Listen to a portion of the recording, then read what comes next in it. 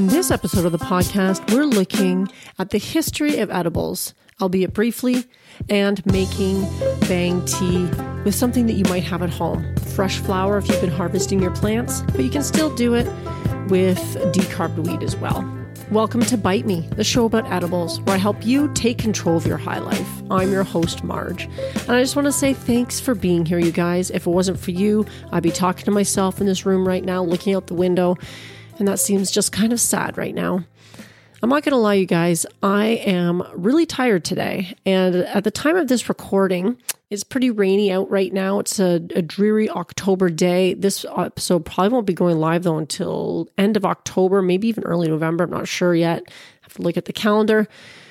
But recently, I switched to some decaf coffee because I listened to a lot of podcasts, and some health and fitness podcasts I was listening to suggested that if you drink a lot of coffee, then sometimes it's wise to take a break from the caffeine. And as most of you probably know, caffeine is a stimulant and it's a drug in essence. It changes your state a little bit, so it can be classified as a drug, although it is one that is widely accepted and used everywhere, all over the world. And I'm not going to lie, I appreciate that particular little morning pick-me-up, but I don't think I realized how much I was drinking in the mornings until I switched to this decaf. Because yesterday, I'm pretty sure I had a really bad coffee headache from the lack of caffeine. And today, I'm just tired. And even though I drank the same amount of coffee in the morning as I normally do with the decaf, I'm certainly not getting as much caffeine. And it shows. As some of you may or may not know, I didn't actually know this probably until very recently, like maybe even this year. Fun fact for 2020, as if 2020 couldn't get any worse, decaf actually still has like 30 to 40% caffeine in it or something like that. There's still quite a bit of caffeine in decaf coffee. And it can be pretty hard to find decaf that has almost no caffeine. So I am still getting some caffeine, but it's just telling me, holy shit, Margaret, you really need to dial back on the morning coffee drinking. And I say to myself, but I'm only drinking 2 cups of coffee every morning. But here's the thing. That mug of coffee that I'm using, that mug is probably at least 2 cups. So I've calculated just today that I'm probably drinking 1 liter of coffee in the morning. That's a lot. I think that's a lot. Does that sound like a lot to you? That sounds like a lot to me. 1 liter of coffee. That's a lot of coffee. That's like, if you're drinking water, that's 4 cups of water. Or think of like those big, it's not a 2 liter. Think of a 2 liter, cut that in half. That's how much coffee I'm drinking in the morning. So yeah, no wonder why I'm dragging my ass today. Holy. In any case, I will survive. I'm sure if I give myself a few days, I will become more accustomed to the reduction of caffeine intake. And I'm sure that's just going to be better for me because clearly I need to find alternative ways to boost my energy than just jacking myself up on caffeine. Probably also doesn't help that not that long ago, I had a bunch of bread. I've been making a lot of bread as of late, and it's just so damn good. Sometimes I just want to eat it. And then sometimes I think that probably makes me tired too. Maybe it's just my body digesting vast amounts of bread without the caffeine boost that it normally has. And anyway, in any case, you guys, let's get into this week's episode. And I'm going to start this week with a question I got from a listener. Tony emailed me recently, and he had a pretty good question. And I just want to say thanks, Tony. If you're listening, I really appreciate you taking the time to send in this question. Tony hails from Texas in the US of A. And his issue was that he has been making edibles or making infusions as well, I guess both. And he's been finding that he hasn't been feeling the effects. And he tried a couple different methods. He first infused an oil, and then the second time he infused a butter. First time, I think he said, I don't have the email right in front of me, but I think he said he made brownies. And then with the butter, he made some cookies. Followed package directions, followed my advice to the T. And of course, if you're following my advice, you should have amazing edibles to be eating. Well, he did mention an important thing. And I should also mention he was decarbing as well. So he has all the steps in there. But he mentioned after he made the cookies that his wife got really high. Well, I'm saying really high. He actually said his wife got wrecked. So clearly there's nothing wrong with his skill as a home cook making these edibles because somebody's enjoying them, even if it's not him. But he's frustrated, of course, because he's not feeling high. And naturally, I'd be pretty frustrated about that too. So what do? You just have to start increasing your dose. You don't have to throw away that batch of cookies. Obviously, those are still really good. The cookies and the brownies are probably still delicious to eat. Your wife's clearly going to be able to enjoy them. But what I recommended to him is to try eating more in incremental levels. So I suggested he figure out the potency of the cookies approximately for each one. And then based on that, start maybe with another quarter cookie or a half cookie. So you're eating a cookie and a half or a cookie and a quarter at your next opportunity. And then seeing if that has an effect. And if that works, or if it doesn't work, then you increase it a little bit more. So you add another quarter cookie or another half cookie. So maybe you're having to eat, a cookie and 3/4 or 2 cookies on your next time that you have a chance to figure it out. And you just keep going up from there until you hit that sweet spot. And then you'll be able to work backwards and figure out how much you need to be adding into your butter when you're making your infusions to get to a potency level that will work for you. Now, the tricky thing is, of course, clearly Tony and his wife have different tolerance levels. So you have to be sure that you're labeling everything carefully. And Tony, go slow when you're figuring out your tolerance level so that you don't overdo it and end up getting yourself way too high, because it can be pretty easy to do that. I know people get super anxious to figure out that number, but it's sort of part of the process and it's part of the fun. And if you look at it from that perspective, then you won't be disappointed. Yeah, it can be frustrating when you don't just eat that cookie and magically get high as fuck. Obviously, we all want that, but life doesn't work like that most of the time. So just build on it incrementally. And once you find that sweet spot where you know that that's a good level of high for you, then you can work back from there. And it's all part of the process, part of the fun. So keep at it, Tony. If you guys are having any other issues with any of your edibles, or if you have any questions about anything else in general, just give me a note, send me a note at bitemepodcast@fastmail.com. I would love to hear from you. So the history of edibles, we really take it for granted sometimes. We live in a world where you can, in some places, I'm fortunate enough to live in a country where cannabis is legal. I can walk into a dispensary and buy my edibles. I can make them myself. My friends can make them. We often take that for granted, but where did edibles come from? I mean, we know we've been using cannabis historically around the world for thousands of years. And it appears Bang Tea is one of the first reported places where cannabis was used as an edible. Bang was useful in helping to cure fevers, sunstrokes, dysentery. It could help with digestion, clearing phlegm from your throat, and some believed it even would help speech impediments. And it was often used to treat diseases like malaria and rheumatism. They also suggested warriors would drink Bang Tea to steal their nerves, and newlyweds could consume Bang Tea to increase their libido. Now, I don't know about you, but I'm not sure I'd want to get all fucked up before going into war. Maybe I would, maybe I wouldn't. I don't know. It's really hard to say. We live pretty comfortable lives these days, but I don't know about that one. It seems like it might freak me out more than steal my nerves, but maybe they had the right potency dialed in for that particular task at hand. As for increasing libido, I could definitely see that. And hey, if Bang Tea helps with sunstroke, then I'll take the sun and enjoy some Bang Tea afterwards. And of course, cannabis has a long-held reputation in India for its religious and spiritual implications, especially in Hinduism. Now, interestingly, when the British arrived in colonial India, you would think that the Brits would be all poo-pooing the use of cannabis in India that was so widespread and used by pretty well everybody, it seems.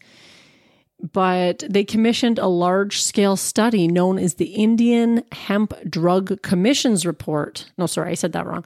The Indian Hemp Drugs Commission Report of 1894. They certainly had a long enough title for it. And Indian and British medical experts conducted interviews In fact, 1,193 of them, which is quite a number of interviews, a pretty good source of data. And that was across 30 cities. And this was to determine the social and moral implications of the use of cannabis. And obviously, they had reams of data after doing all these interviews. And the overwhelming consensus, you may be surprised to learn, that prohibition would be unjustifiable and that moderate cannabis was harmless both socially and physically. Well, I think we could probably all agree on that, seeing as we're all people who love cannabis, and that's why we're listening to this show and creating our own edibles. But it's interesting that you fast forward so many years, and in the United States, I guess North America, because it was also prohibited in Canada where I live, that they came to different conclusions. But of course, their motivations were probably completely different for coming to those new conclusions that they did in the United States. Now, the French were also infusing coffee and tea with hashish a long time ago as well. I found that in a note somewhere when I was doing some research on this. And in the 1800s, that's when cannabis tinctures, which were really popular in the US of A, that's when they started to make their appearance in North America as well. And it appears North America was pretty late to the game on this one in the 1800s, but cannabis tinctures was widely used in a lot of different ways in North America at that time for all kinds of ailments besides just recreational uses. And it wasn't until I think like the 1920s that they decided to prohibit the use of cannabis, and thus began the reefer madness era and the war on drugs, which, as we all know, has been incredibly successful, right? So successful. Now, it's interesting too, because you have a couple of other people in North America who are pretty good at thumbing their nose to authorities when it comes to edibles specifically. So we have Alice B. Toklas. I'm not sure how to say her name, but she was somebody, she had moved to San Francisco and she produced a 1954 cookbook. She has all kinds of interesting credentials. She was the girlfriend of Gertrude Stein, and she cooked for all kinds of famous people. One name that you may recognize is Picasso. She had a very interesting life and lived for a long time in Paris, but she created a cookbook in 1954, aptly named the Alice B. Toklas Cookbook, and it included a recipe for hashish fudge, which interestingly contains no chocolate, and the wheat in it was not decarbed, and it's a no-bake recipe. So some of them some people have likened this to some of the traditional Indian preparations for cannabis edibles as well. So she included this recipe in a cookbook in 1954, long before the 60s, obviously, when people were trying to, or were more openly experimenting with cannabis. And you can actually still find that cookbook on Amazon. It's got sort of a cult following now, or, it's sort of one of those cult classics. However, at the same time, most of the cookbook is more traditional French cuisine.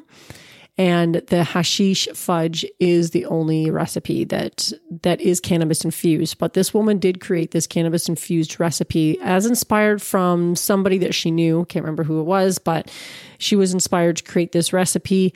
And from what I can tell, it would probably get you really high. The interesting thing is she used fresh flower for this one, because in a lot of these traditional preparations like the Bang tea, they're using fresh flour, not dried or decarbed flour. And that stuff can still get you high. Fun fact, in the dispensary I work at, every container of cannabis that we sell has a label on it that obviously says how potent that cannabis is. And there's always, and that's the number people are looking for. They're like, if I'm buying dried bud, I want to know that it's, 19% THC. But there's also always a number on there, and it will be like THC, and it'll give a number. And essentially the number is how potent that is if you were just to take the bud out of the container and eat it.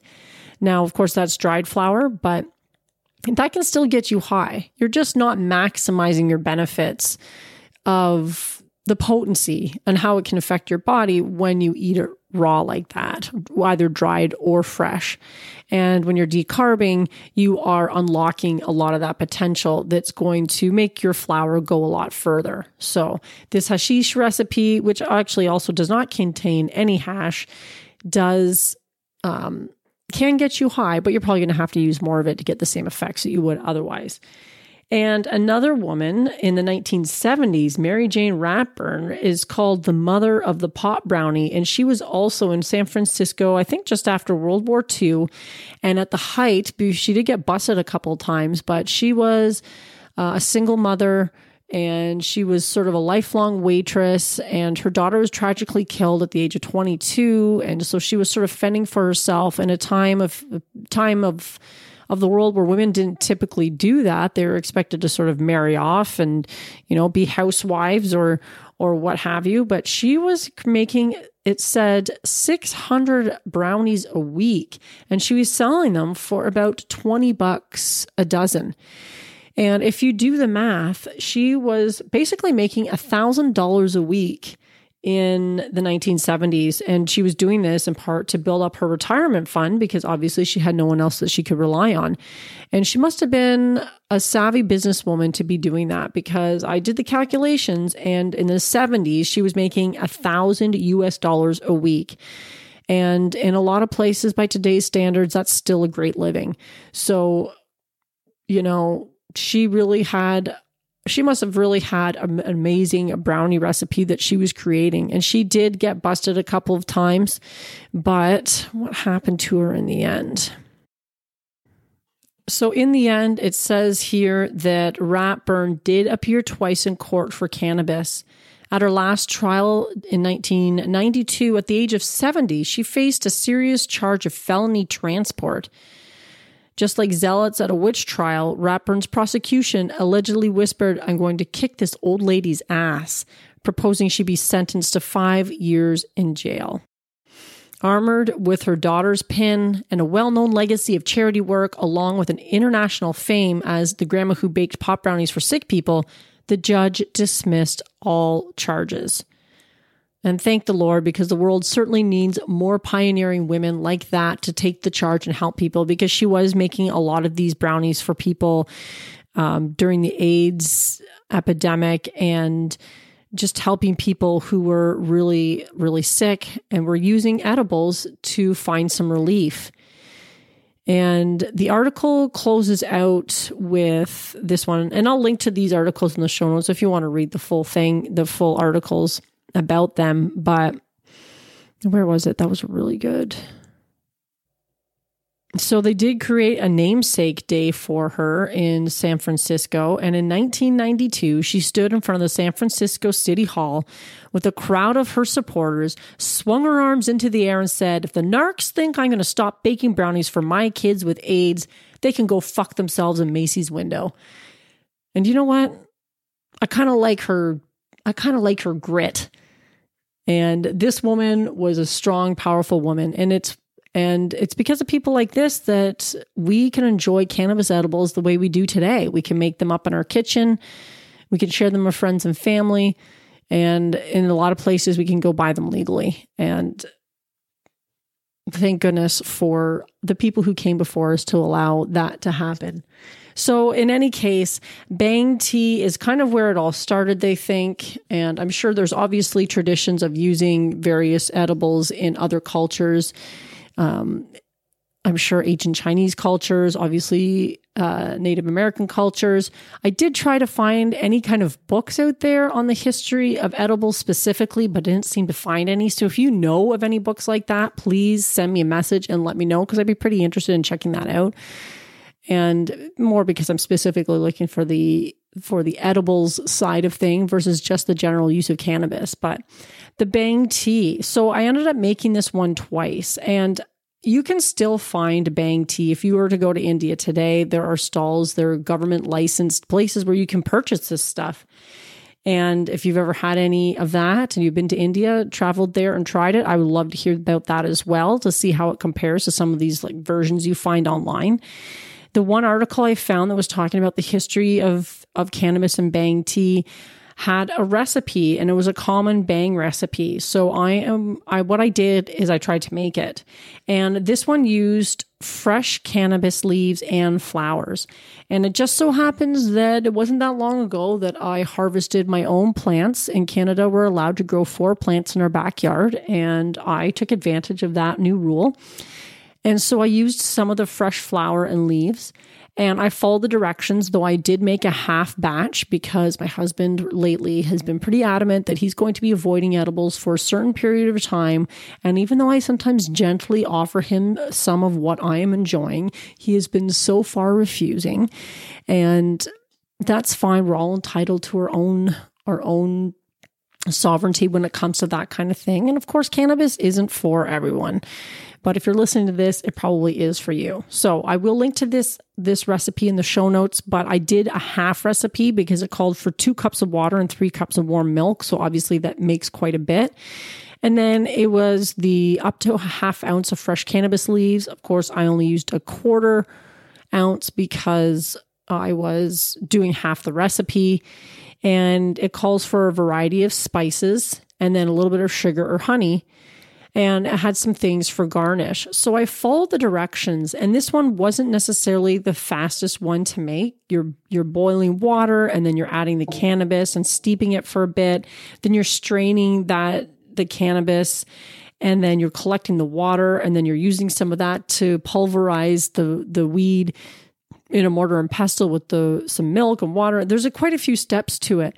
And so I followed all the steps. It did suggest at the end that you chill it and then serve. But again, I mentioned, and as we all know, it's October, and sometimes Octobers in Canada can be pretty cool. So I preferred to drink it warm.